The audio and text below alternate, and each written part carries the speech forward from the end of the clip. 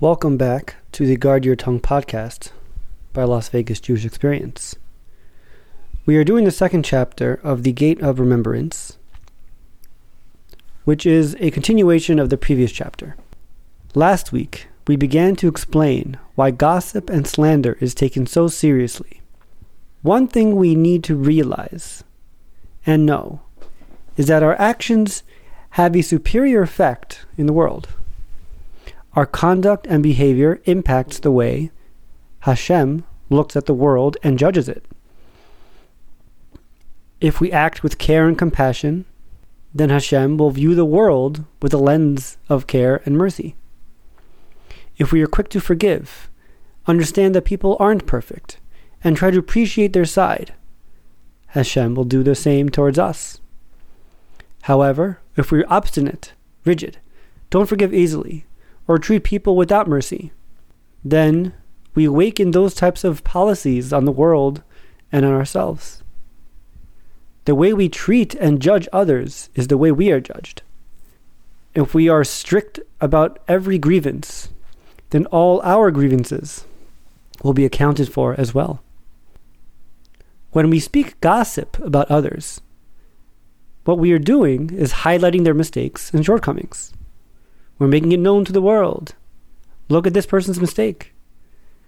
This allows the prosecuting angels to highlight all of our shortcomings and failures. Look at what they do. Look at their mistakes. If we think about it for a minute, we can understand why speaking Lashon Hara is treated so harshly, and that Hashem has no interest in dealing with this type of person, even with all of Hashem's love for us, and that love that can't be shaken by doing anything wrong. If we engage in Lashon Hara, then the disappointment and anger is too strong to ignore. When we treat each other with respect and have peace in the community, even the worst of sins, such as idol worship, has a lower effect. When the nation was worshipping idols under Achav, they were still victorious in battle. There was no Lashon Hara in the camp.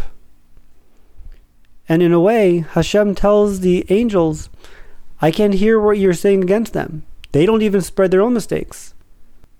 So I will listen to reports of their mistakes. They get more chances, more opportunity.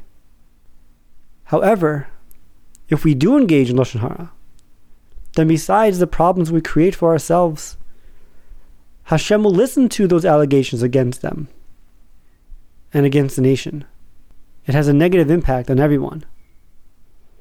So Lashon Hara is treated so harshly because while you are slandering others and acting selfishly, you are removing one of the divine protections we have from everybody, the ultimate act of selfishness. This knowledge should shake us to the bone if we ever think of speaking Lashon Hara. When you speak against your friend, you're also enabling the speaking against the whole nation, and that goes directly towards Hashem.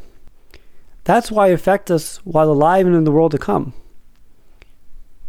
And this is why King David highlighted it as the first step to perfect when striving for a good life. And during the next 2 months, when we pray for a good year and Rosh Hashanah is coming close, and we're praying for ourselves and for the nation, we should remember that the way we treat others has a major impact on that. The more love and peace that we have, the more these prayers can be effective.